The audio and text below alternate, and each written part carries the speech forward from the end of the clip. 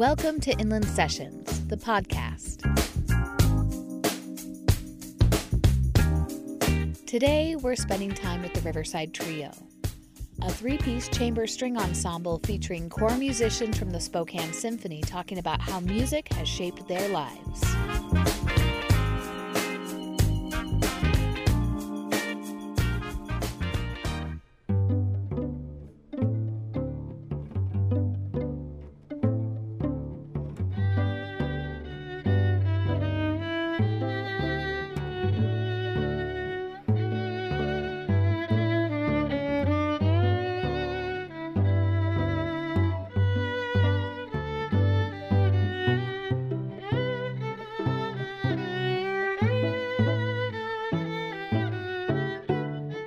All right. My name is Roberta Batelli, and I play the cello. I play in our trio, the Riverside Trio, and we are all musicians in the Spokane Symphony as well. And if you come to a performance of the Riverside Trio, you have the chance of hearing almost anything. We play everything from favorite light classical music to more popular tunes to more music from movies or TV. We do a little bit of everything, and that is really fun for us and really fun for people who are listening as well. And so we do all sorts of different types of performances, from playing at events like weddings or banquets, things like that. Live music adds such a wonderful sort of atmosphere to any kind of event, and it's fun for us to get to play just kind of lighter music where we can just enjoy playing together and enjoy the space. And those types of performance aspect is really different. It's very festive as opposed to a more formal concert where we would perform something like a Beethoven trio together, which is really fulfilling in its own way, but a different type of preparation and a different type of experience for the audience. But we do a little bit of everything. I'm Catherine Shipley. I'm the violinist in this arrangement of the trio. The trio has actually existed since 2003, but right now it's the three of us. And I'm Sarah Bass, and I play viola in the trio and in the symphony. Thank you so much. So, can we start with you, Sarah? Could you tell me a little bit about what music was like in your household? Did you grow up with it in your house, and were your parents supportive of you pursuing music kind of seriously in your life? Yes, I think there was a lot of music in my house. My parents are not musicians, but they love music. So I used to listen to oldies a lot with my dad, and he's also really into choral music. And my brother and I both started playing through public schools, and I just fell in love with it. Going to summer music festivals and meeting other kids that were also into music was really, really special for me.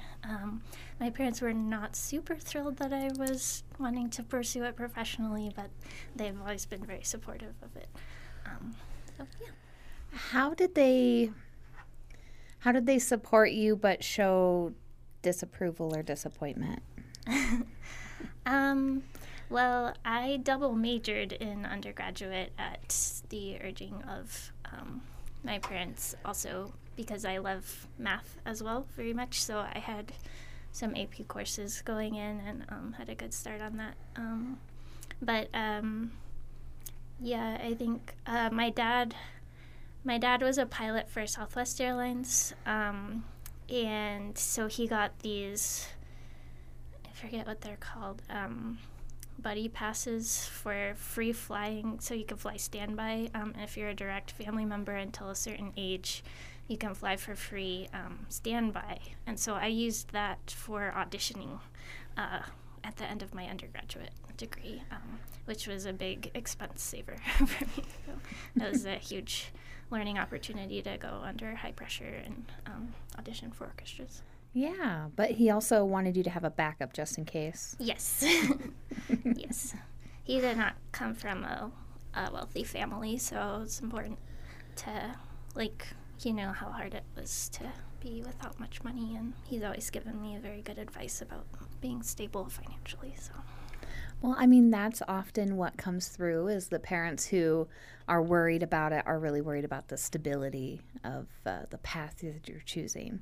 But you sound pretty happy with it so far. Yeah. Yes.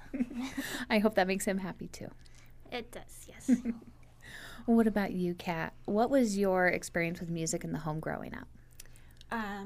Well, my parents are audience members.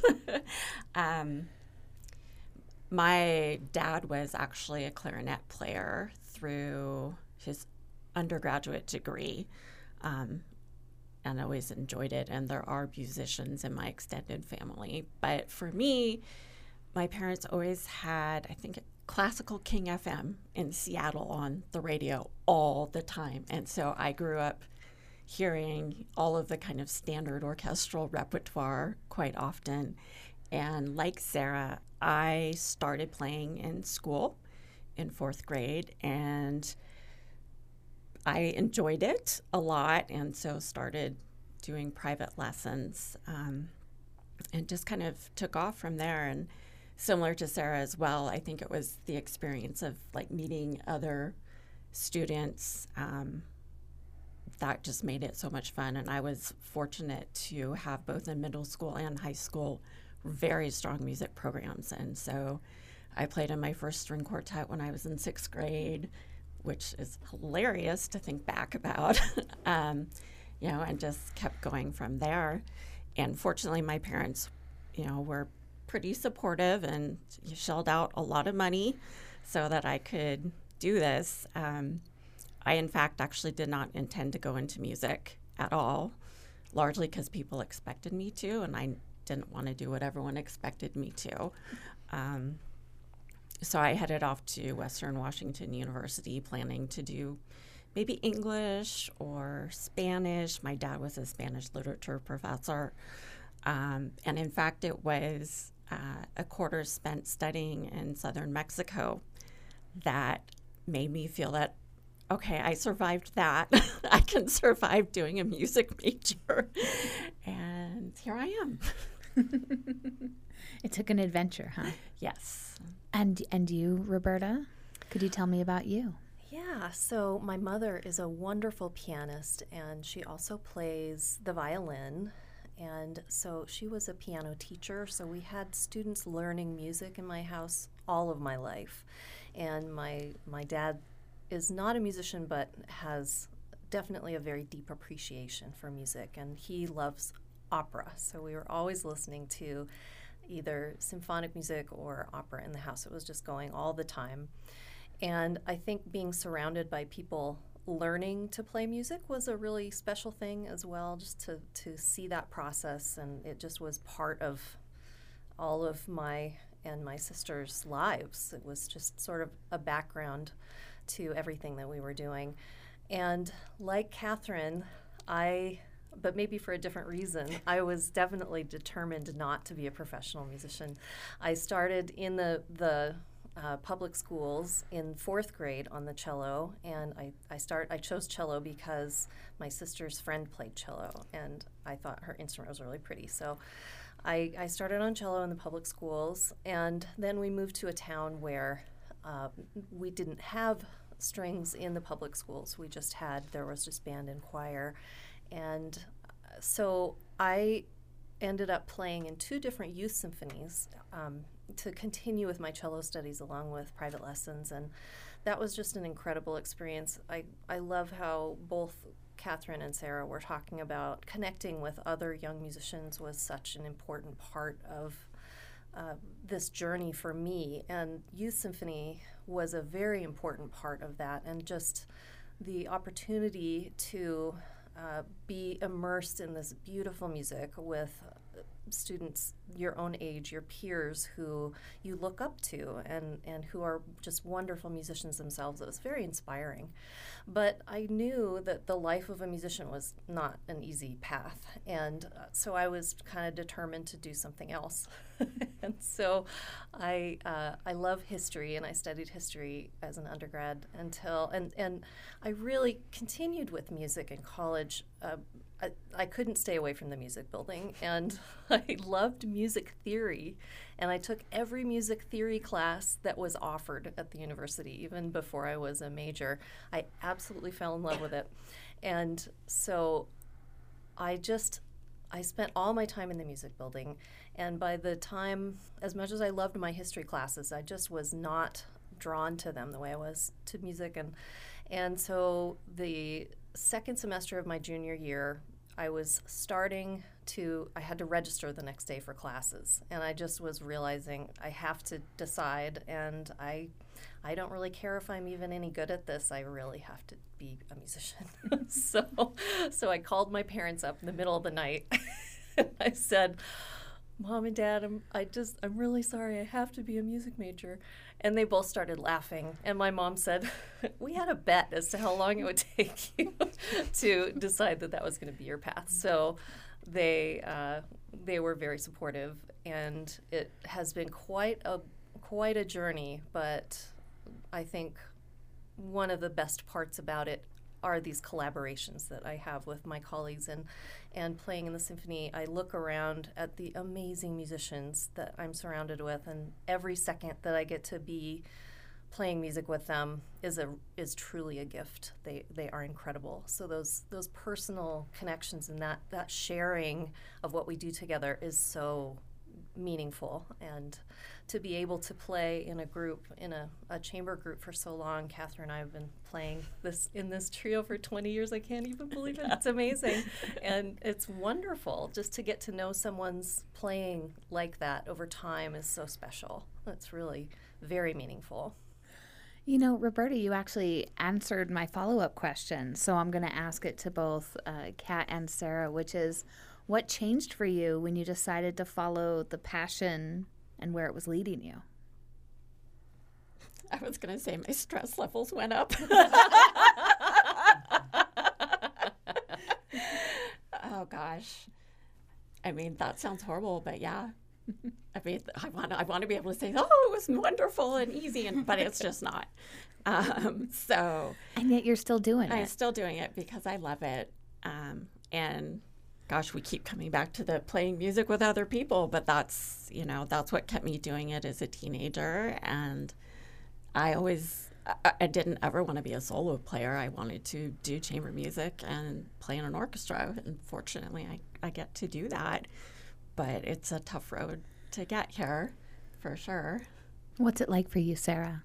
I think something that changed for me maybe is kind of a clarity of purpose. Like, I have a lot of different interests, but I think choosing that kind of focused my energies on this sort of pathway. And there's always kind of doubt here and there about whether you can keep going or just if you can even do what you're trying to do currently.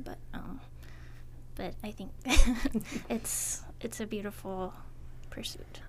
I jokingly say that I didn't care if I was good at music or not. I wanted to do it, but that is very deeply the way that I felt. It's like, I don't know if I'm any good at this. And I had a friend who said, you don't know that you can be a professional musician until you are. You don't know that you can do it until you get a job. And until you're able to be there, you don't know if you are able to, or if you have what it takes, and you just have to. There's something, and I don't know what that something is exactly, but there's something that keeps you going down that path. And yeah, finding a way to create something of yourself that you can share, that took a long time for me, but it was a pretty amazing thing, I think. Does anyone else have a story they'd like to share? I guess if any kids are listening to this, I was extremely shy and had a difficult time connecting with other people. And I just remember playing a Hindemith concerto. And I remember playing in a master class where it starts just with the viola for like a whole page, just wailing pretty much.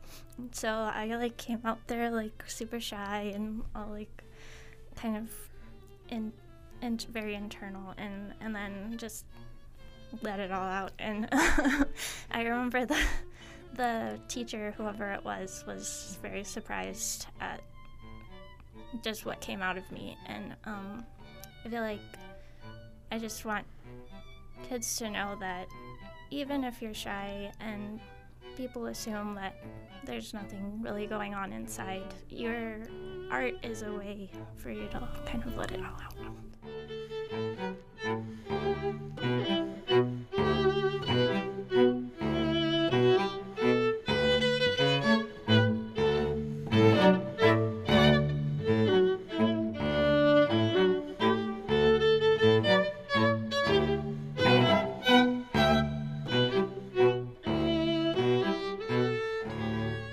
Find a community and of people who are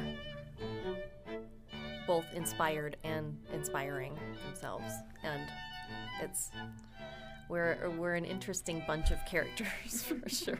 So I think I am sometimes not quite sure what unifies us, but we all it was certainly important for me to find that group somehow of something where the thing that I wanted to put energy into, other people did too. And that was a really nice thing.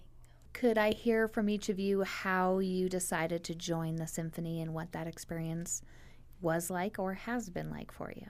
I'll take that on first. Thanks, Kat. Sure. So my first experience with the Spokane Symphony was when I was in graduate school at the University of Washington.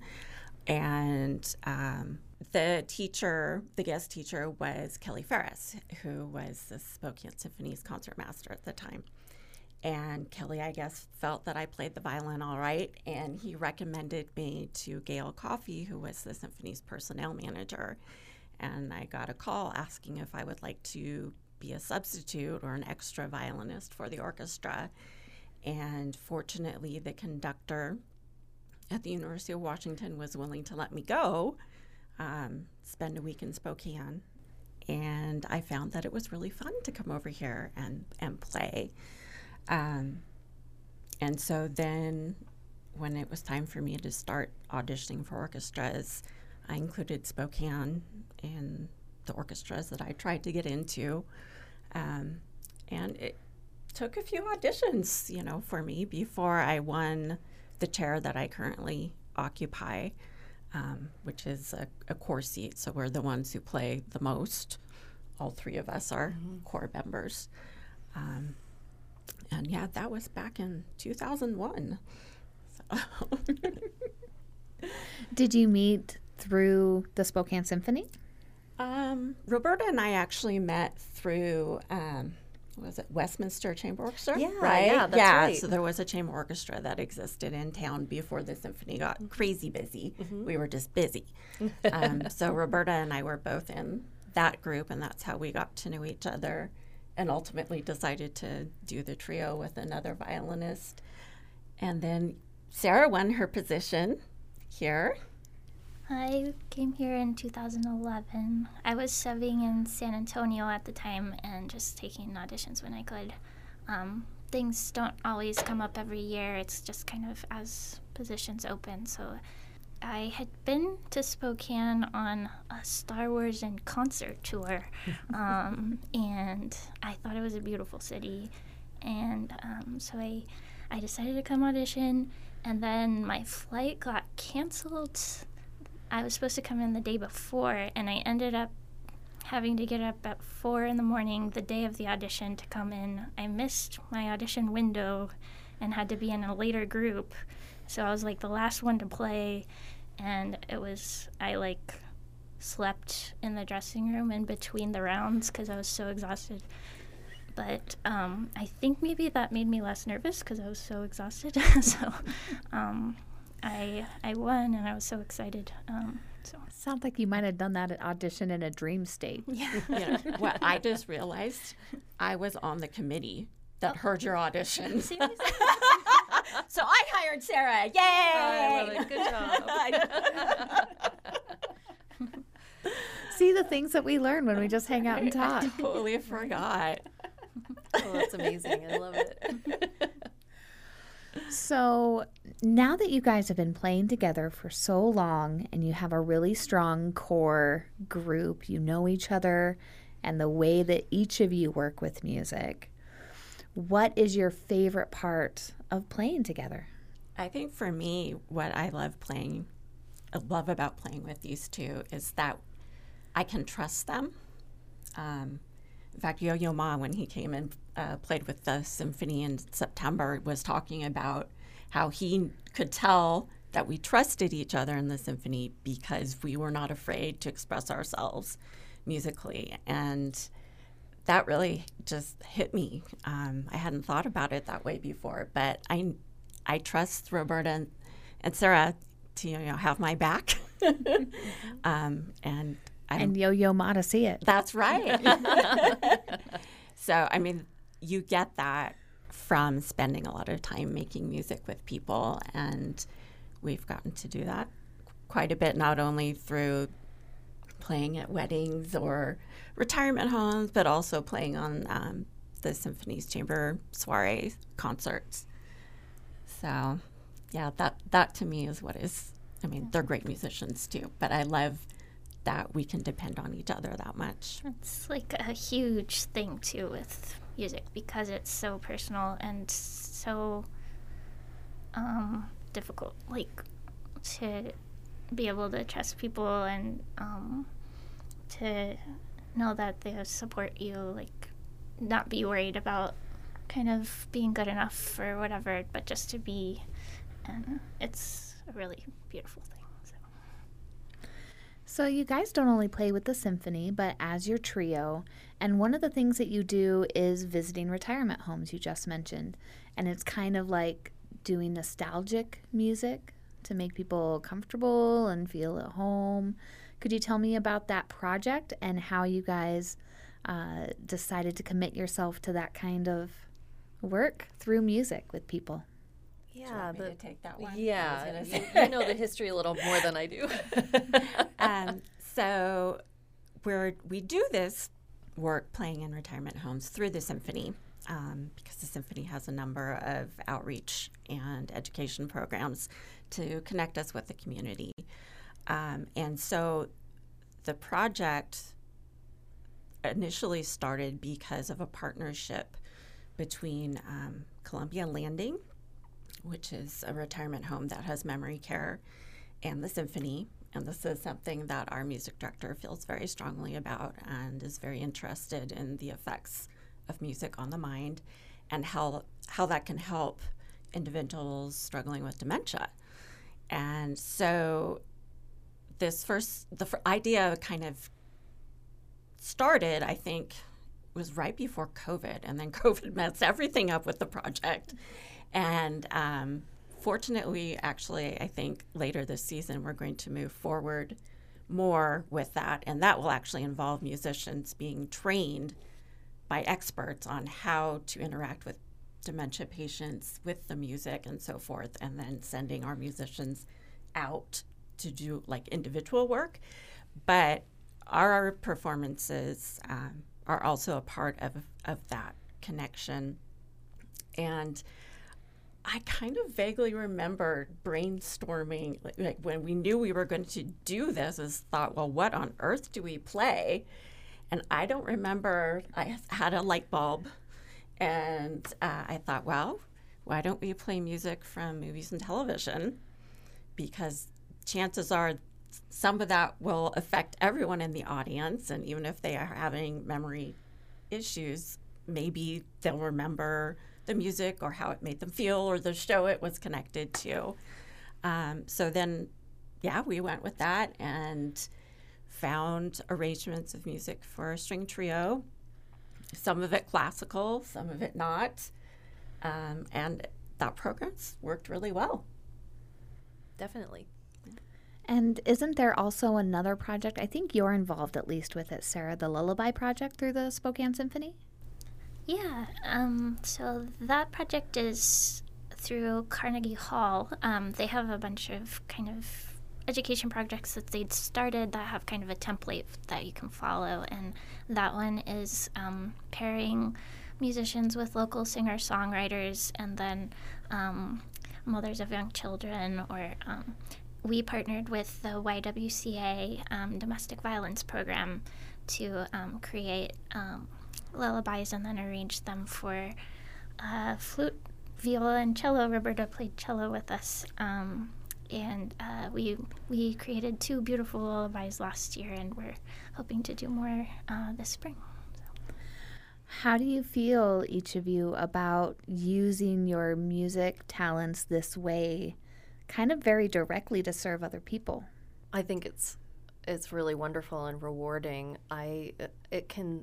We can get inside our own heads a bit when we're playing music, and very often I will be done with a performance and I walk off the stage and I walk out of the performing hall, and I'm just playing over all the things that didn't go the way that I had planned. I missed this note, or that entrance wasn't quite right, or the timing, or X or Y. And you can just really, we spend so much of our time making sure, just listening to ourselves critically, very critically.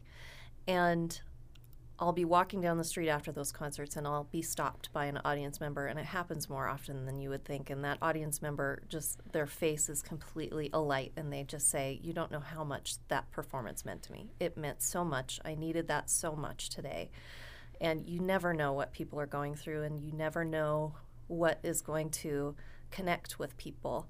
And in an intimate setting like a small group of musicians with a small group of audience where you're right there with them, or with the Lullaby Project, this incredible experience with new mothers and their children and what all of them are going through, that's just that, it's even more intense, that feeling of just what we're doing is not just important to us selfishly, but it can also be a really positive force in the listener, and sharing that experience is something that is really incredible. And it's very rewarding to know that what we do means so much to people, because sometimes I can be very focused on what it means to me and my experience and how I am going to deal with playing all those 16th notes. And I forget that it really can have a profound effect on the listener. And just as it had on us when we were listening to music, it affects us very deeply too. And so these projects really bring us very close to that, showing us directly how what we are doing is helping somebody somehow, which is really profound. How does it make you feel about your guys' choice to pursue music despite it being, as a professional career, a difficult one, or even, somewhere between a career and a lifestyle? I think it helps.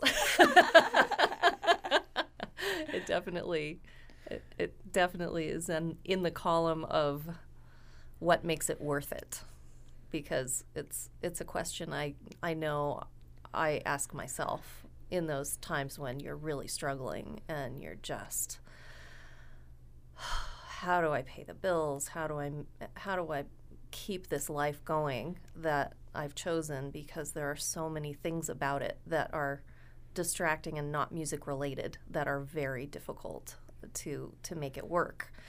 And sometimes you just feel like, I just want a job. Give me some job where I can go to work, and leave work and forget everything else. Forget about work once I leave the door.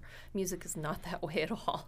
And my decision was based on, it's like I can't stay away. It's this is pulling me in this direction. It's the thing that I find the most interesting out of everything that I've ever done, and I still absolutely think that there's a universe in every note that you play. It's fascinating playing music, absolutely endlessly fascinating, and it always will be, whether I'm good at it or not. It will always be fascinating to me.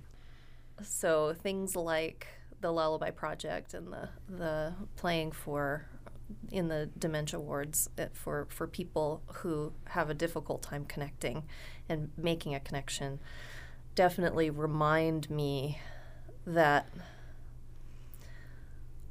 there are a lot of people that don't do what we do, and there are not a lot of people that do what we do, and there are not a lot of people that make that choice and that can do it and walk that path. And for those people who, I dare say, need that experience, to be a person that can help them have that's pretty incredible. It definitely helps make it worth it. Does anyone else want to chime in? I think Roberta summed it up pretty well. Thank you so much for sharing your time with us today. Thank you so much for you ladies' time. I can't thank you enough. Thanks for coming in and recording with us. Excited about your episode, but also thank you so much for coming back and having this wonderful conversation. Thank you. Thank you for having us. That was great. I like that. We work together. Thank you so much.